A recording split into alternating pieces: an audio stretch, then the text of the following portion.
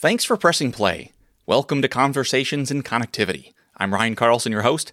This is a podcast for the IoT professionals and product leaders responsible for connectivity operations within their organization and interested in learning how others are harnessing connectivity, controlling costs, and scaling successfully in the industries they serve.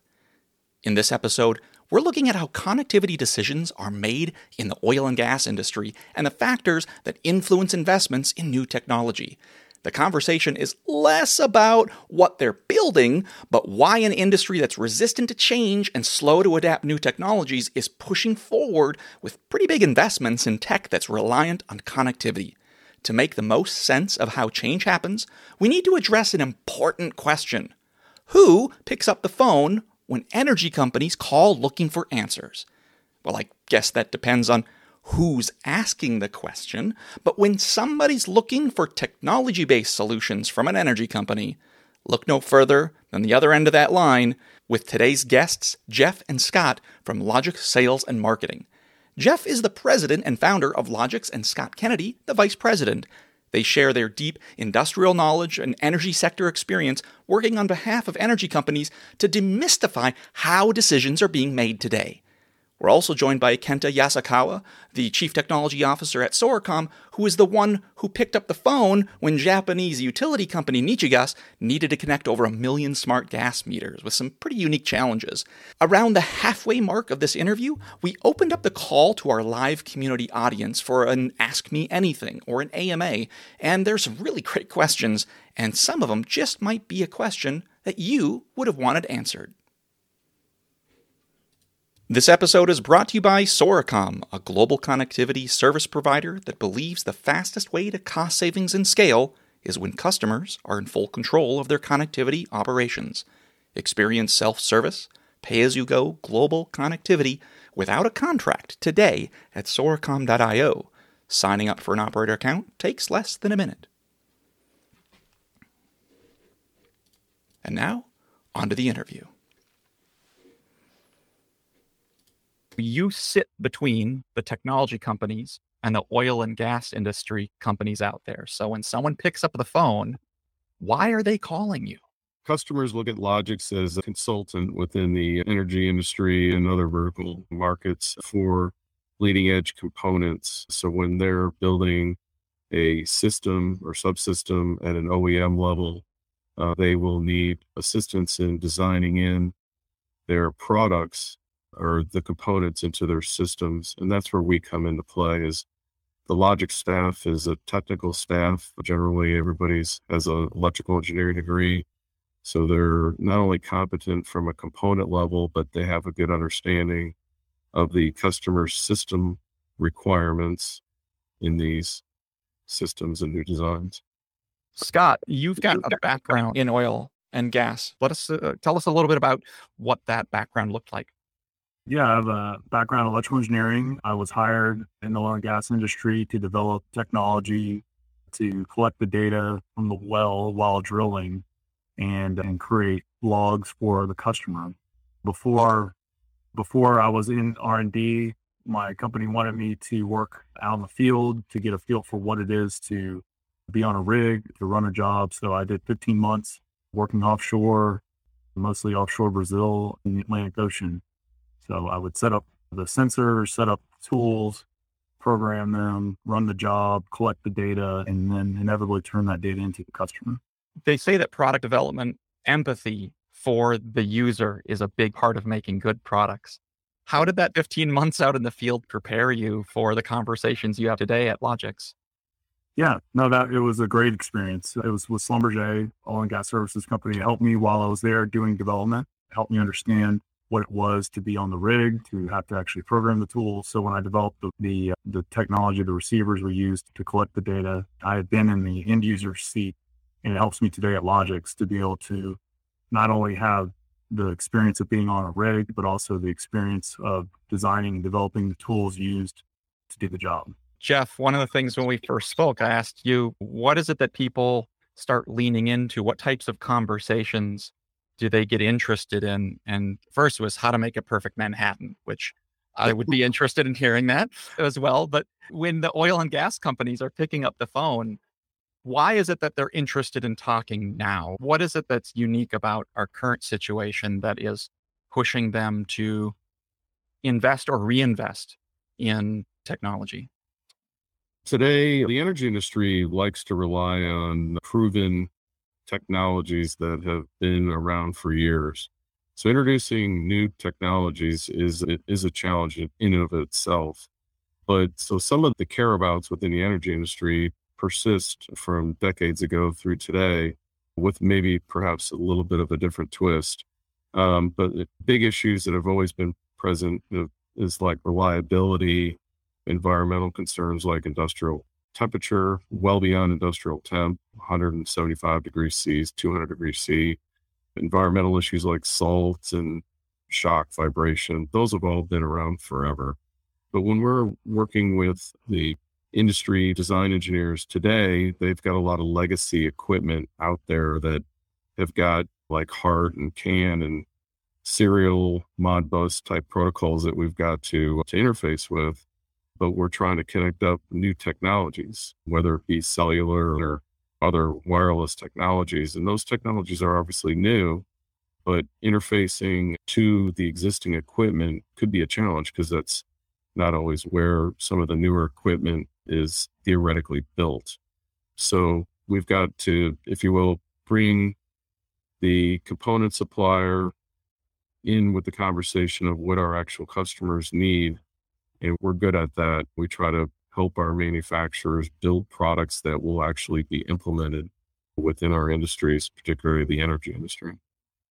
So how much of a balance does it become knowing that you can't upturn the apple cart and take a bunch of old PLCs and old legacy equipment versus replacing it with new equipment? If there's reliability and people trust a particular way of doing things, is there an incremental approach or is it a rip it all out and put something new in? Ripping it all out would be probably ideal in a lot of circumstances, but the inherent investment that's already there is usually hard to just trash. So there's, I would say, a little bit of everything involved with some of these conversations, but there's generally newer attributes that will bring customers around to wanting to engage deeper on the newer technologies like security. Security is a huge issue. We could probably talk for the next hour just on security, but also like cloud management, which hasn't obviously been something that was thought of decades ago. It is relatively recent, has allowed for a lot more monitoring in real time and allowing the folks back at the corporate office to be able to keep tabs on the remote equipment and how it's operating and et cetera. So speaking of users, Scott, who is it in the field that is looking to R&D to make their jobs easier? And what are some of those trends that you're seeing right now, given that they're flush with cash and willing to throw money at solving the future problems of oil and gas? Yeah, the big driver for connecting and having new technology on the rigs is safety. When I worked offshore, I got on a helicopter. I had to do safety training just to fly on the helicopter to get to the rig. If you can imagine being on a rig, there's lots of heavy pipes swinging around and potential for blowouts and things like that. So if you can reduce the amount of people on a rig, if you could automate the rig, that's really the driver behind connecting and upgrading the technology. If you could run these jobs, if you could do what I did years ago by flying to a rig, if you could do that from the safety of an office, instead of having to put people in that environment, you're going to be much safer. You're going to save cost. So that's, I'd say, the big driver to the technology. It's to help really the safety and efficiency of the operation. So this isn't just about remote access for running automated sequences, but is there any aspects like the construction industry is really looking at connectivity for worker safety, new types of PPE to someone fell off a building or knowing when someone's in a dangerous zone? Do you see any interplay or any vertical crossover in what's being done in construction and what's being done in oil and gas for the safety side? Absolutely. Yeah, I think they're very synergistic, very similar, both in remote places, not always within cellular range, having environmental challenges in terms of heat or extreme cold, having a long way to get to the project. All those things factor into being to the advantages of being able to connect and do things remotely. Okay. Where do you see the actual technology itself evolving? So knowing that there are some things that may be so old, where do you see the first dominoes to fall on legacy technology and the adoption of new forms of technology that may not have had the incremental evolution? But is there anything revolutionary that you see coming around the corner? Like Jeff said, it's a conservative industry. There's issues with security. It's a big one. There's reliability is always important. So anytime you introduce new technology, there's it's a long road to make sure it works and it's proven. So it is changing, it is evolving, but it's definitely incremental. I don't see a big sweeping change overnight in the oil and gas industry. Kenta, you've worked a significant amount in the utility space, like with Nietzsche Gas and some of the other utilities, both just overseas, not here in North America. From a security or reliability perspective, like where did connectivity come into that conversation? Yeah, so we have been offering connectivity platform focusing on connecting those devices in the field securely to cloud environment. So what Jeff, you mentioned about the security and cloud management, these are common requirement, common demands we hear from the customers in oil and gas and utility industry. As Ryan mentioned, we have worked with Nietzsche Gas. They have deployed 1 million gas meters nationwide in Japan, and they have been using LP1 technology called Sigfox and also cellular LP1, LTE Cat M to connect those gas meters to the cloud. And yes, the common concern was definitely one thing is security. And we have technology to make sure all those devices are securely connected to customers' cloud environment, not necessarily to the internet. So that actually relieved all the customers' concerns. And also, since they have legacy gas meters, they can't replace, as Jeff and Scott already mentioned. So they took an approach of adding an additional network control unit attached to legacy gas meter so that they can collect data and send that to their AWS-based cloud environment. I have seen a lot of commonalities and what Scott and Jeff were talking about. For those of us who are not in the field or even in the oil and gas industry themselves, like what do some of these things that they're doing out in the field, what are they doing and why would they need not even necessarily connectivity, but what's driving some of the research and development or newer products that you're seeing?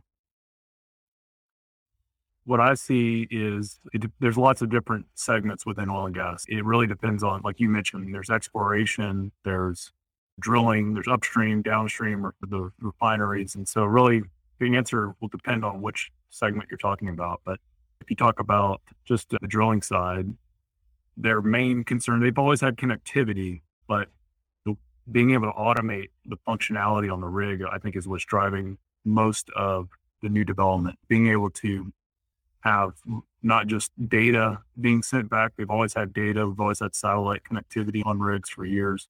But how do we now not just have data sent back? How do we have command and control of the rig in real time and have a central office in a secure environment where somebody can operate multiple jobs? If you can imagine one engineer running 5, 6, 7 rigs at one time. So where I was one person on a 4-person team flying to the physical one rig, I could now do 5 or 6 jobs remotely. That's what's driving from the drilling standpoint, the technology and the bandwidth need. This sounds a lot like the rail industry where they've got their inspectors and the maintainers, and each maintainer is responsible for 150 miles worth of track and every crossing and all of the stuff on there and drive time and every truck roll and every little thing like requires someone to go out there. And that's an industry that's just as old. So you've got an industry that has got people it's been a highly manual inspection process. So are they consolidating into SOC centers as like secure operations command centers, like on the movies with all the screens around them? Yeah. Now, is that what it's turning into? Yeah, really, it is. Yeah, you can probably see it online if you search for it. There's these rooms with hundreds of screens, and they're trying to operate multiple drilling operations from a central location. And again, the reason is it's safer, it's more efficient, it's more cost effective. So that's really the holy grail, or where they're trying to go, is where you don't really need anybody at the well site at all. That's really where they're trying to get. But you still need people that can jump in a helicopter and go out to a remote site. Yeah, I mean, you're always going to need people to set up, rig up, troubleshoot, that kind of thing. But the idea is to have it as close to 100% automated as possible. So let's walk through each of those different pieces. I really like that. So if you've got, was it exploration or discovery? Yep, where you go and search and you want to survey a piece of land, whether that be land or subsurface in the ocean. You want to see what's in the resource that you own. That's like using seismic technology typically. That's exploration. Then you typically drill.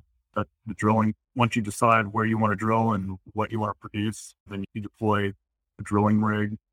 You drill for that oil and gas. And then once you have the well constructed, there may be additional things to do to evaluate the formation. There's wireline tools, for example, that can do a little more detailed formation evaluation to help the client determine what they have down there and how they should produce it.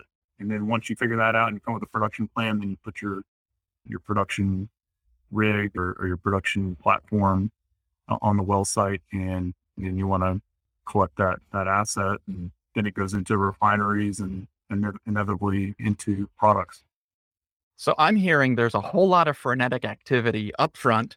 They're scrambling around looking. Then you've got all of the drilling and all the people, you all assemble, and then everyone goes away and it's supposed to just work, right? You're just printing money somewhere out in a remote place. Yeah, maybe a better way to say it, there's a ton of investment by the oil and gas companies up front. If you can imagine the cost to construct the well, produce it, that's a lot of people just look at the profits they're making on the back end, but they forget how much was invested just to buy the asset, take the risk to produce the asset. They don't always produce, and then the construction of it, and et cetera. So there's a lot of upfront work to realize that the downstream profit. But yeah, it's a high risk, high reward game for sure. So there's actually a pretty good question here about if automation's a primary driver of connected equipment in field. It really comes down to identifying the value proposition and explaining it in terms of dollars and how to make sure that the client can actually save money. There's a lot of built-in things that I would say that the energy industry is probably not used to understanding, is like they could do like flexible and future-proof, allowing for updates in the field rather than having to roll a truck and get a technician out there to upgrade something. They could do it over the air, if you will, getting alerts about equipment that could possibly be failing soon, like a motor, if you will, starting to go out. There's ways to monitor a lot of this electromechanical equipment to make sure that we're in the know before it fails, which will save money if you can do the preventive maintenance on it. There's a lot of things like that I think that we as an industry could do better explaining. And that's where a technical sales consultant like Logix comes into play. What are the things that will get people picking up the phone and having a sense of urgency? I think you better go back to looking at each sub-vertical within the energy industry. For example, pipeline, their obvious would be a leak detection, right? But if it was at the rig, you might be looking for hazardous gas or detection to make sure it's not getting ready to blow up. But there's other things that go into it. If you're on a fracking job, you're probably concerned about having quality control over some of the inputs, water, chemicals, et cetera, like that should be monitored. You could have a tank leveling application, and obviously the dashboard or the alert is going to be how much is in the tank and that kind of thing. So it totally depends upon the sub-vertical and what their care about's going to be. This sounds like the value chain is so similar to so many other industries, different commercial industries. Yeah. How much is left in the barrel of this particular fluid? How much hydraulic pressure do we have? What's the current operating speed? Motor vibration monitoring analysis to say, this pump is probably going to fail in the next 2 days. You might want to swap it out on the maintenance cycle rather than on a production cycle. Is there anything that surprises you about oil and gas when it comes to needs that they particularly have? I don't know if it's surprising, but I will say once you prove a technology, the industry tends to adopt it, like it. There's not like standards necessarily. And if you look like a military industry, there's like military standards for how you qualify a component, or is it a mil spec, whatever. The oil and gas industry tends to, it's kind of part of their IP, how they prove a technology. That's kind of customer to customer dependent.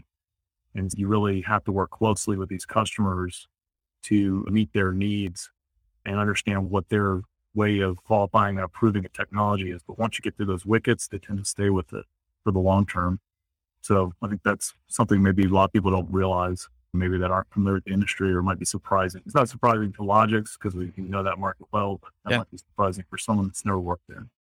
In an industry like oil and gas, is it an industry where everyone is looking at what everyone else is doing and they're all learning together? Or is it a secret, everyone has their own special sauce on how they do something better than someone else? I would say it's competitive, and people don't like to let their competitors know how they're getting things done in general. So they all know it's an expensive upfront cost, but I'm hearing their ability to control costs on the back end is maybe how they're more profitable than a competitor or not. Or what are some of the areas in which they're building that competitive advantage? Reliability, efficiencies, like you said, how are they able to do it? That once an individual company figures it out, they tend to not let that, they don't want that to get out necessarily. There's obviously collaboration. I don't mean to say the industry doesn't collaborate, but when it comes to competitive advantages, that's typically not something they want to publicize of how it's happening and how they're doing it.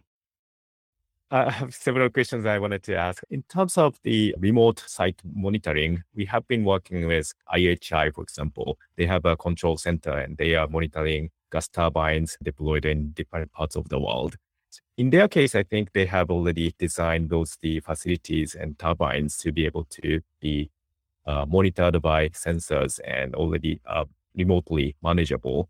But when it comes to working with legacy sites or legacy oil and gas rigs or sites, are they ready to monitor? I mean, do they already have sensors installed and you just can connect a gateway, or do you need to install those sensors to be able to retrofit devices and facilities? There's a fair amount of sensors deployed definitely within the energy industry, but then the question is it connected? And then I think probably the bigger question that's being asked now is, should there be more edge computing being done to manipulate the data at the edge prior to uploading it to the cloud? And then once you go through that Q&A about how the data is going to travel and where it's going to go and how it's going to get there, then it becomes possibly that the sensor could be upgraded and or obviously the edge computing deployed, so that the whole conversation kind of gets started with that one sensor and then other sensors that we could deploy to help out with the areas that we talked about: security, safety, reliability, etc. Yeah, that makes sense. The edge computing can collect data locally and process it and just send out the event, especially when it comes to remote site that doesn't have cellular coverage. You may have to work with satellite. We started to also support satellite messaging services, but bandwidth and frequency of messaging is limited. So you can't just always send data out to cloud. It makes sense to do edge processing and apply machine learning logics and send out events. That's really good to know. You also mentioned the hazardous environment, like somewhere that the oil leaks or gas leaks are happening. And we have also a customer in Japan, Mitsubishi Heavy Industries. They have designed a robot that actually goes into those dangerous locations and work on some things that a human shouldn't be doing because of the risk. Do you see that also similar use cases happening in your customers or your client base? Absolutely. There's hazardous certification areas and there's classifications and divisions and zones and everything that the oil industry deploys. So there's definitely a concern there for sure. If they could roll a robot versus a truck and a human, I'm sure they would do it. That's very cool. Yeah. And I'm sure there is something that we can do in collaboration. Maybe we can introduce Mitsubishi or anyway, we are connecting devices, but also we are trying to connect people and our customers and partners on our platform. So That would be great. So I've got a question about the level of software development that is now in what has maybe typically been a hardware world. Where have you seen software coming in? What are software projects looking like, and how are they bridging those two worlds? There's lots of software development. Like we talked about the seismic industry, for example. If you imagine it's lots and lots of data. They visualize the data. They have rooms. You can walk into a conference room with monitors everywhere and immerse yourself in the sub formation and see what the asset looks like. The oil and gas industry's been very good at software development for many years. So I think as far as what's new, it's like we were talking about more of the connectivity, the edge computing, doing analysis at the device to do preventative maintenance or make decisions without having to rely on a high bandwidth data connection. That's probably where the new development's headed, I would say. Is there just as much mobile app development as there is web development? Absolutely. Yeah, all of the above. It all applies. Is it a build, buy, or partner world in oil and gas? I think it's everything. Where it doesn't exist, obviously you have to build and make your own. Like we talked about earlier, where there's not a lot of off-the-shelf solutions that meet the harsh environment requirements. They have to make it because it doesn't exist. And then when the industry can use something off the shelf and it works great, the industry will, because a lot of times it's time to market for if you have a specific job that you're trying to address a specific challenge. And if you can come up with a solution first, you can get the job, if you will. In those cases, they will partner or use off the shelf buy type decisions. I'd imagine it's just going to be like IPV ratings or heat index or all of those different environmental conditions. Sounds like the tech stack doesn't really matter as long as it's secure and as long as it meets the environmental conditions. Yeah, the environmental is one of the harder parts of a lot of what they have to do. Harsh environment, for sure. We got some great questions in our AMA. Jason, why don't you go ahead and kick us off? Yeah, hi. Jason here, a long-time caller, first-time listener. But I had a question as it pertains to asset tracking. So one of the things that we see in similar industries is that large equipment theft is pretty prevalent. Is that something that the oil and gas industry are facing at any kind of steady clip? And if so, is there an asset tracking trend that you've seen that's going in to help combat that?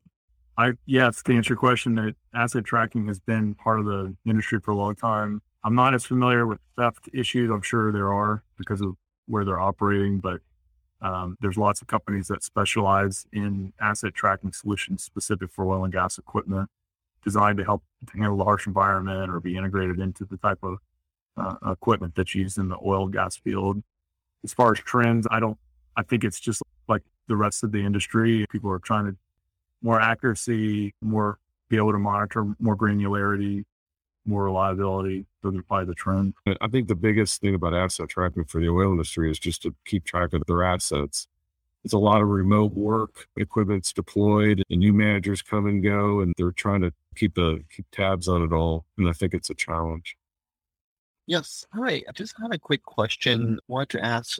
So other than like kind of oil and gas mooring, I was wondering if there are any other areas of detection, such as like weather patterns, ocean level changes, or earthquake detection that will affect how the day-to-day of drilling and just detecting anomalies that sensors can be introduced. I know there was a project back when I was working at Schlumberger to have a way to do a quick disconnect from a wellhead in the event of a hurricane in the Gulf, for example. And that's public on the website now, but I think they rely on weather, what's available in terms of weather reporting to make those decisions.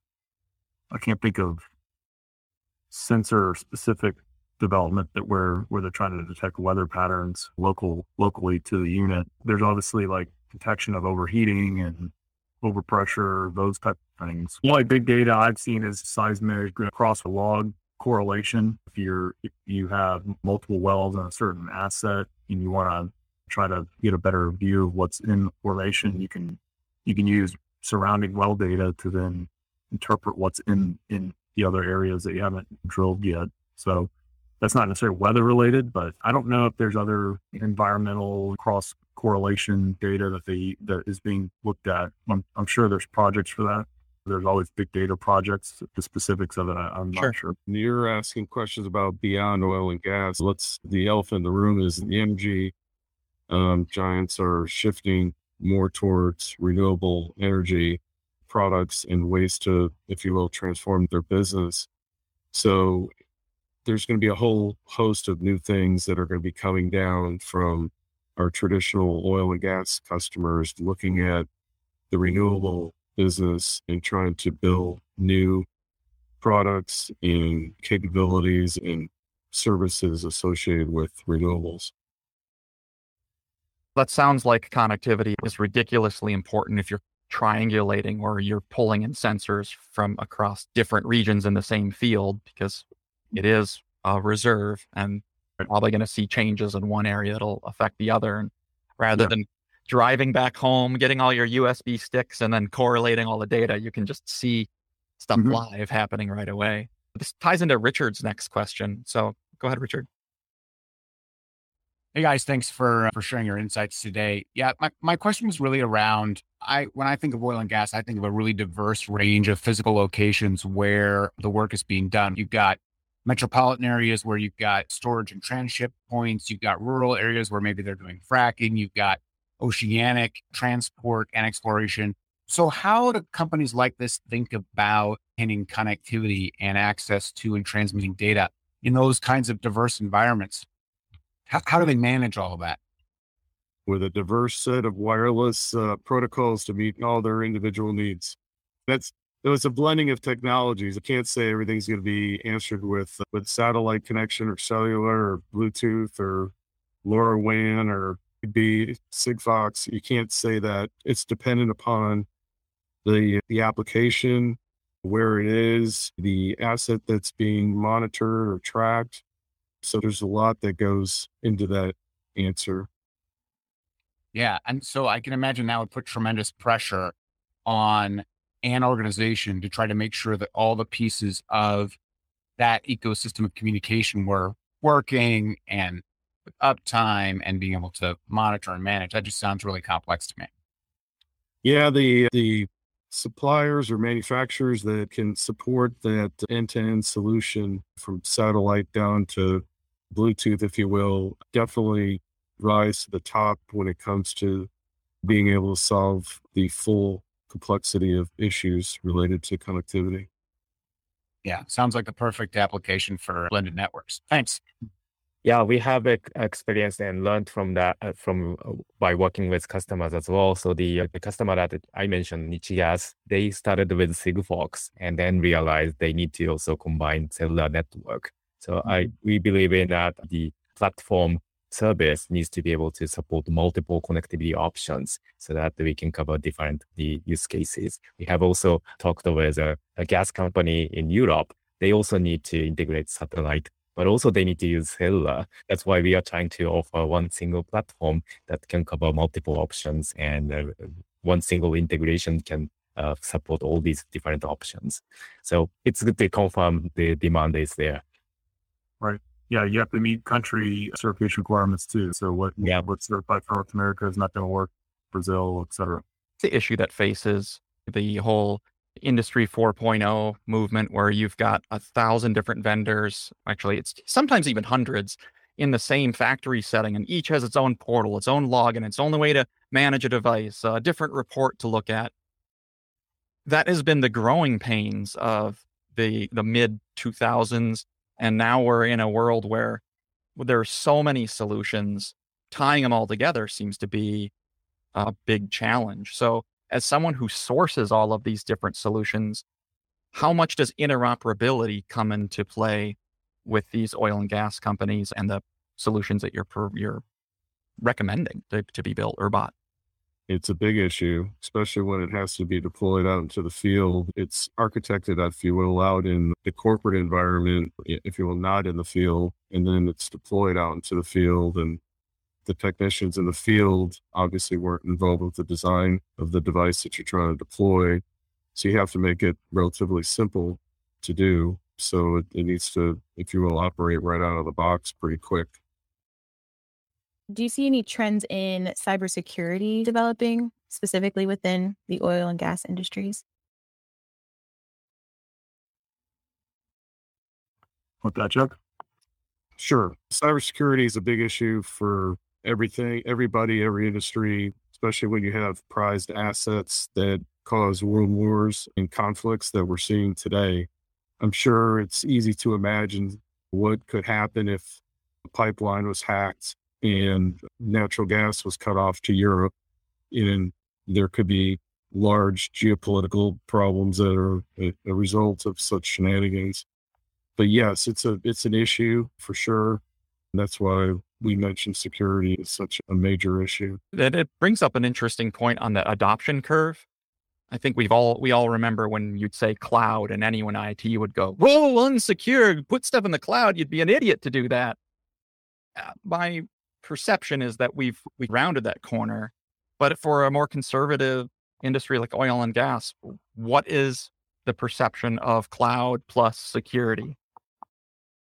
I think you even got to go back to wired versus wireless at some point in the conversation, because it was 20 years ago when the oil industry thought anything wireless was just going to be able to be hacked and compromised because the communication wirelessly was not reliable.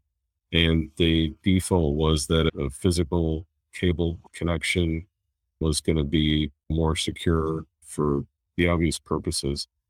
Yes, the cloud conversation actually mirrors that conversation. But as we move forward, we're slowly being able to address the industry with these new technologies. So anything that can both address security and de-risk the perceptions of cloud is probably where you're seeing the most advancement.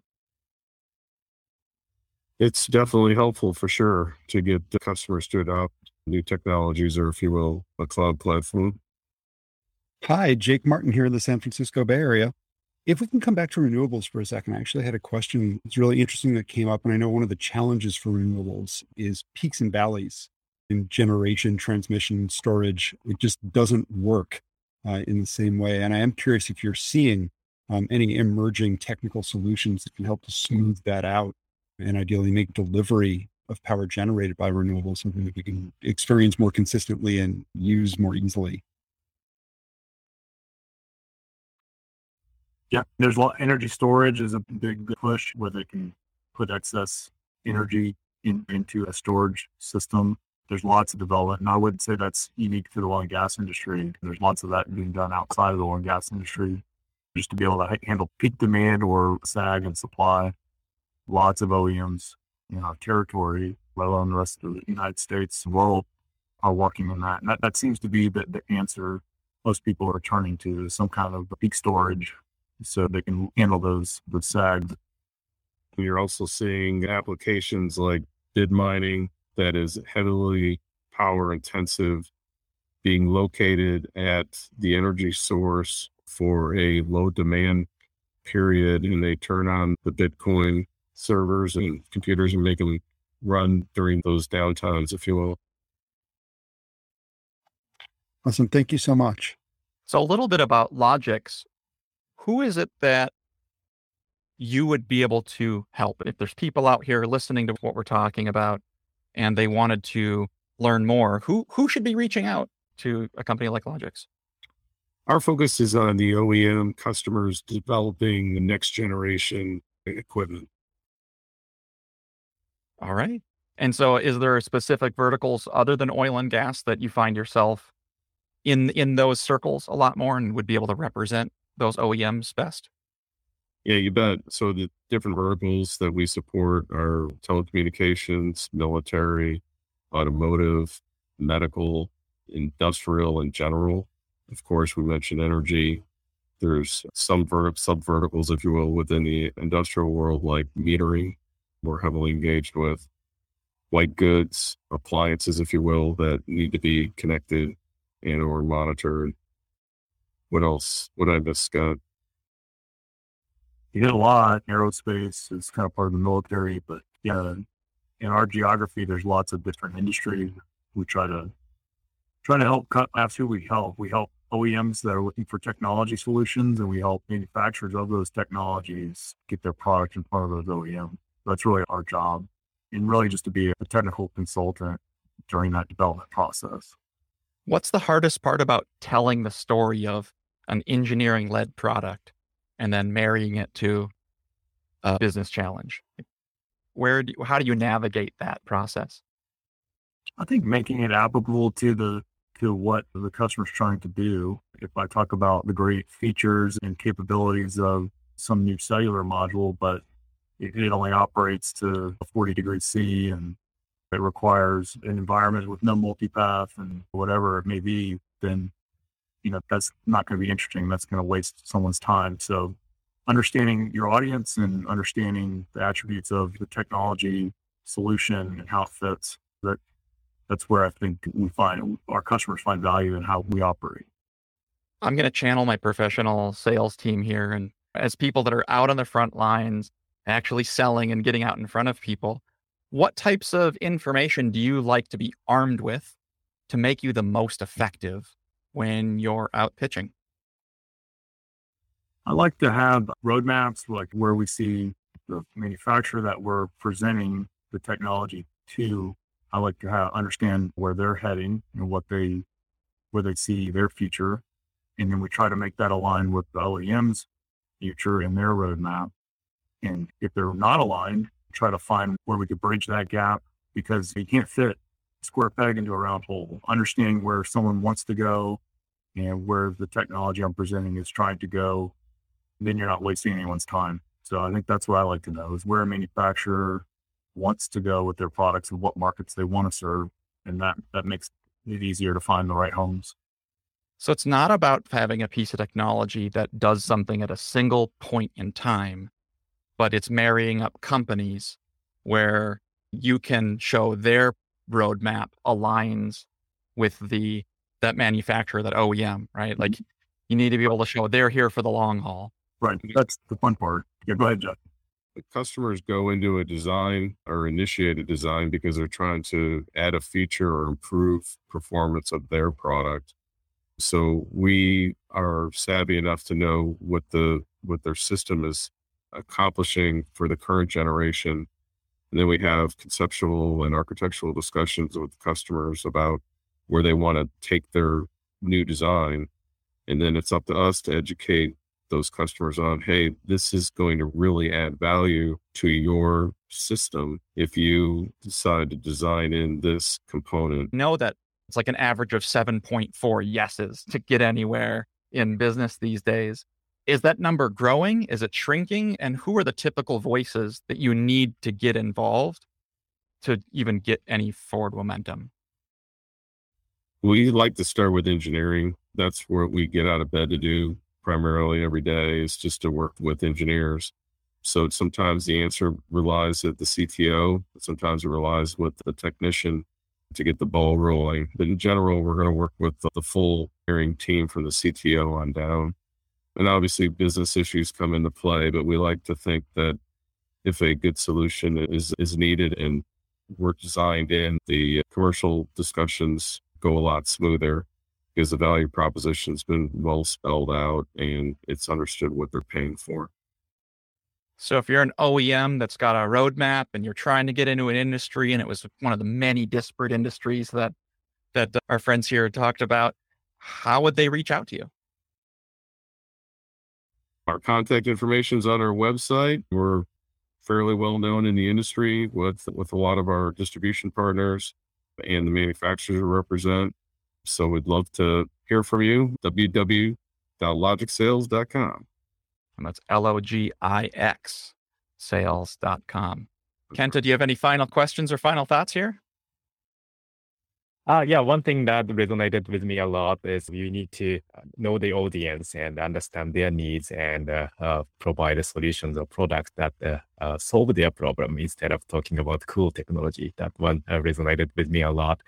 Having said that, we also are trying to listen to customers and partners and understand their need and provide solutions. Do you have one last question from me is there some missing features or your demand on connectivity platform or IoT platform that make your life or your development easier? I think that we find, especially if you want to make it specific to oil and gas, that making it easy to use, whether that be pre-certified solutions, provisioning challenges, we call it the iceberg, the tip of the iceberg, the cost of the hardware. Underneath, it's all the certification, regulatory, provisioning, all the challenges that come with all that. I think any solution I'm talking specifically for connectivity in the oil and gas industry. I think any of that makes it easier to integrate and deploy globally, maintain over the life. We talk a lot about the long lifetime requirements for a lot of these products. They don't want to have to redesign this every 2 years, every 3 years, and up and they'll last. So I think things that can address those challenges are always good and maybe missing a little bit in the industry today. That sounds, aligned with what we are trying to do. And definitely these are things we will definitely keep in mind. Thanks. What you guys were just talking about is something that our sales team has been saying for a while about total cost of ownership. It's not just that one thing. Do you have that conversation when people are picking up the phone and the problem? It sounds like you really have great way of looking at the problem. It's not just cost or just spec, but all those other pieces. So what's the total cost of ownership that a oil and gas industry is looking at? Or is it just those pieces, or how do you talk about it with your customers or even the OEMs? I think it's project by project based. You just gotta, walk through it, and it's peeling back the onion. You obviously don't want to expose a subject if it's not needing to be discussed. It's up to us to kind of surface what is the customer's concerns and then address them as they come up. But at the end of the day, it's about total cost of ownership, and can they see the costs associated with redesigning their system to incorporate what we're suggesting that they design in. That's the $1 million question, right? So yeah, some customers you have to explain it. Some customers you start with probing questions, where your head is, what kind of quantities are you looking at, where are you deploying this. The best quality of a good salesperson is curiosity. And if you just try to understand what they're doing and what they know and how their approach is, sometimes you don't have to convince them of anything. They already know, and you show them what they're looking for. And it's easy. But some customers have to be educated, and they need to be told what not to do. And sometimes it's tough because they look at just the hardware costs. They don't look at the total cost of ownership. And that's a tougher sell. But that's why we hire technical people that understand all those things and can communicate those things. We're hiring, by the way. So if you know of any electrical engineers in the Dallas marketplace, please send them our way. We're growing by leaps and bounds. No, seriously, we are growing a lot, and the need for our ability to be like a consultant, if you will, to the manufacturers we represent, but also to the customers we're selling to is a huge thing. Our business model is expensive because an electrical engineer is basically 2x what a business level person commands in the marketplace from a compensation standpoint. So we've got a real expensive business model, but we think it's much more highly effective. It's like a Navy SEAL as opposed to just a Navy sales shipboard crew member. I always think about a lot of that business development roles that when I'm shopping for something, I want answers right away. And the sooner I can talk to someone that can speak the speak, talk the talk, and deliver answers, it's usually the sooner you get to trust. So is it you're hiring EEs to talk to other EEs then? Exactly. So we want to be able to talk the same language, but we also want to come into the room in the beginning, have our reputation precede us so that we don't have to get through the, hey, does this person know what they're talking about thing. So if we come in and they looked on LinkedIn and they like, oh, this person actually used to do design work, and they're going to come in and talk to me about my new design. Okay, this person's probably going to know a little bit about how to help me. So the customer's looking for help. Just like what you said, Ryan, you don't want to fumble through trying to figure out the answer. You want someone to just come by and just say, boom, here it is. This is what you should, here's the options, provide an education of the possibilities, and then drill through some questions and try to move forward with the design. Don't you ever feel sometimes life is just a movie and you've already seen it? What's coming in the next scene? You're like, nope, there's a monster in there. Sometimes, yeah, sometimes. But I never try to act like I know it all either. There's always sometimes good reasons for things, and customers don't always want to tell us everything. And so there could be reasons that we don't know. There's a humble way to educate and ask questions. And so I think that's part of our secret sauce is we have good reputation. We have credentials, if you will, which help open the doors. But at the end of the day, we can also read people well and know who we're talking to and make sure we're prying for polite persistence, probing in the right way. Yeah, Jeff, you said something really that resonates strongly, which is sometimes it's just not worth like opening the can of worms for some things. That's a problem that after we've established more trust, we can introduce that to them rather than distract them and create now multiple problems or create analysis paralysis. How do you know how much to just tell them just enough to let them know, hey, by the way, I know what I'm talking about, versus not scaring them off with all of the baggage that could come with a project? Because TCO is a hard sale. Yeah. It's really customer engagement and being close enough to the customer to continue the dialogue. It's not a one and done conversation. So, when the customer, you gather information as the program matures and you understand what the value proposition is that they're looking for, and you accentuate on that, and you be a good listener, try to make sure you hear what they're trying to say, or other people associated with the project, what are they saying? And just try not to oversell it. There's a lot of complexities, and engineers they love going down a rabbit hole. And part of our job is to try to help steer them away from that so their management can see a completed project. Do you ever arm them with something like a high quality technology evaluation process, whether it's weighted scoring, or is there anything that you do to your clients to help focus on what's most important if they're evaluating multiple options? Test data.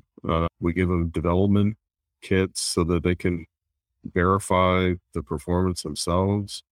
We give them real applications that they can perhaps mimic that don't compromise any kind of integrity or IP from a competitor of sorts. But you just give them that comfort feeling that they're not the first company to do this. And here's some examples and that kind of thing. Thank you, gentlemen, for joining us. And that is our time for today. So thank you and good luck. If you enjoy these conversations about connectivity and the operational challenges that people face every day, consider subscribing and leaving a review. We'd really appreciate it.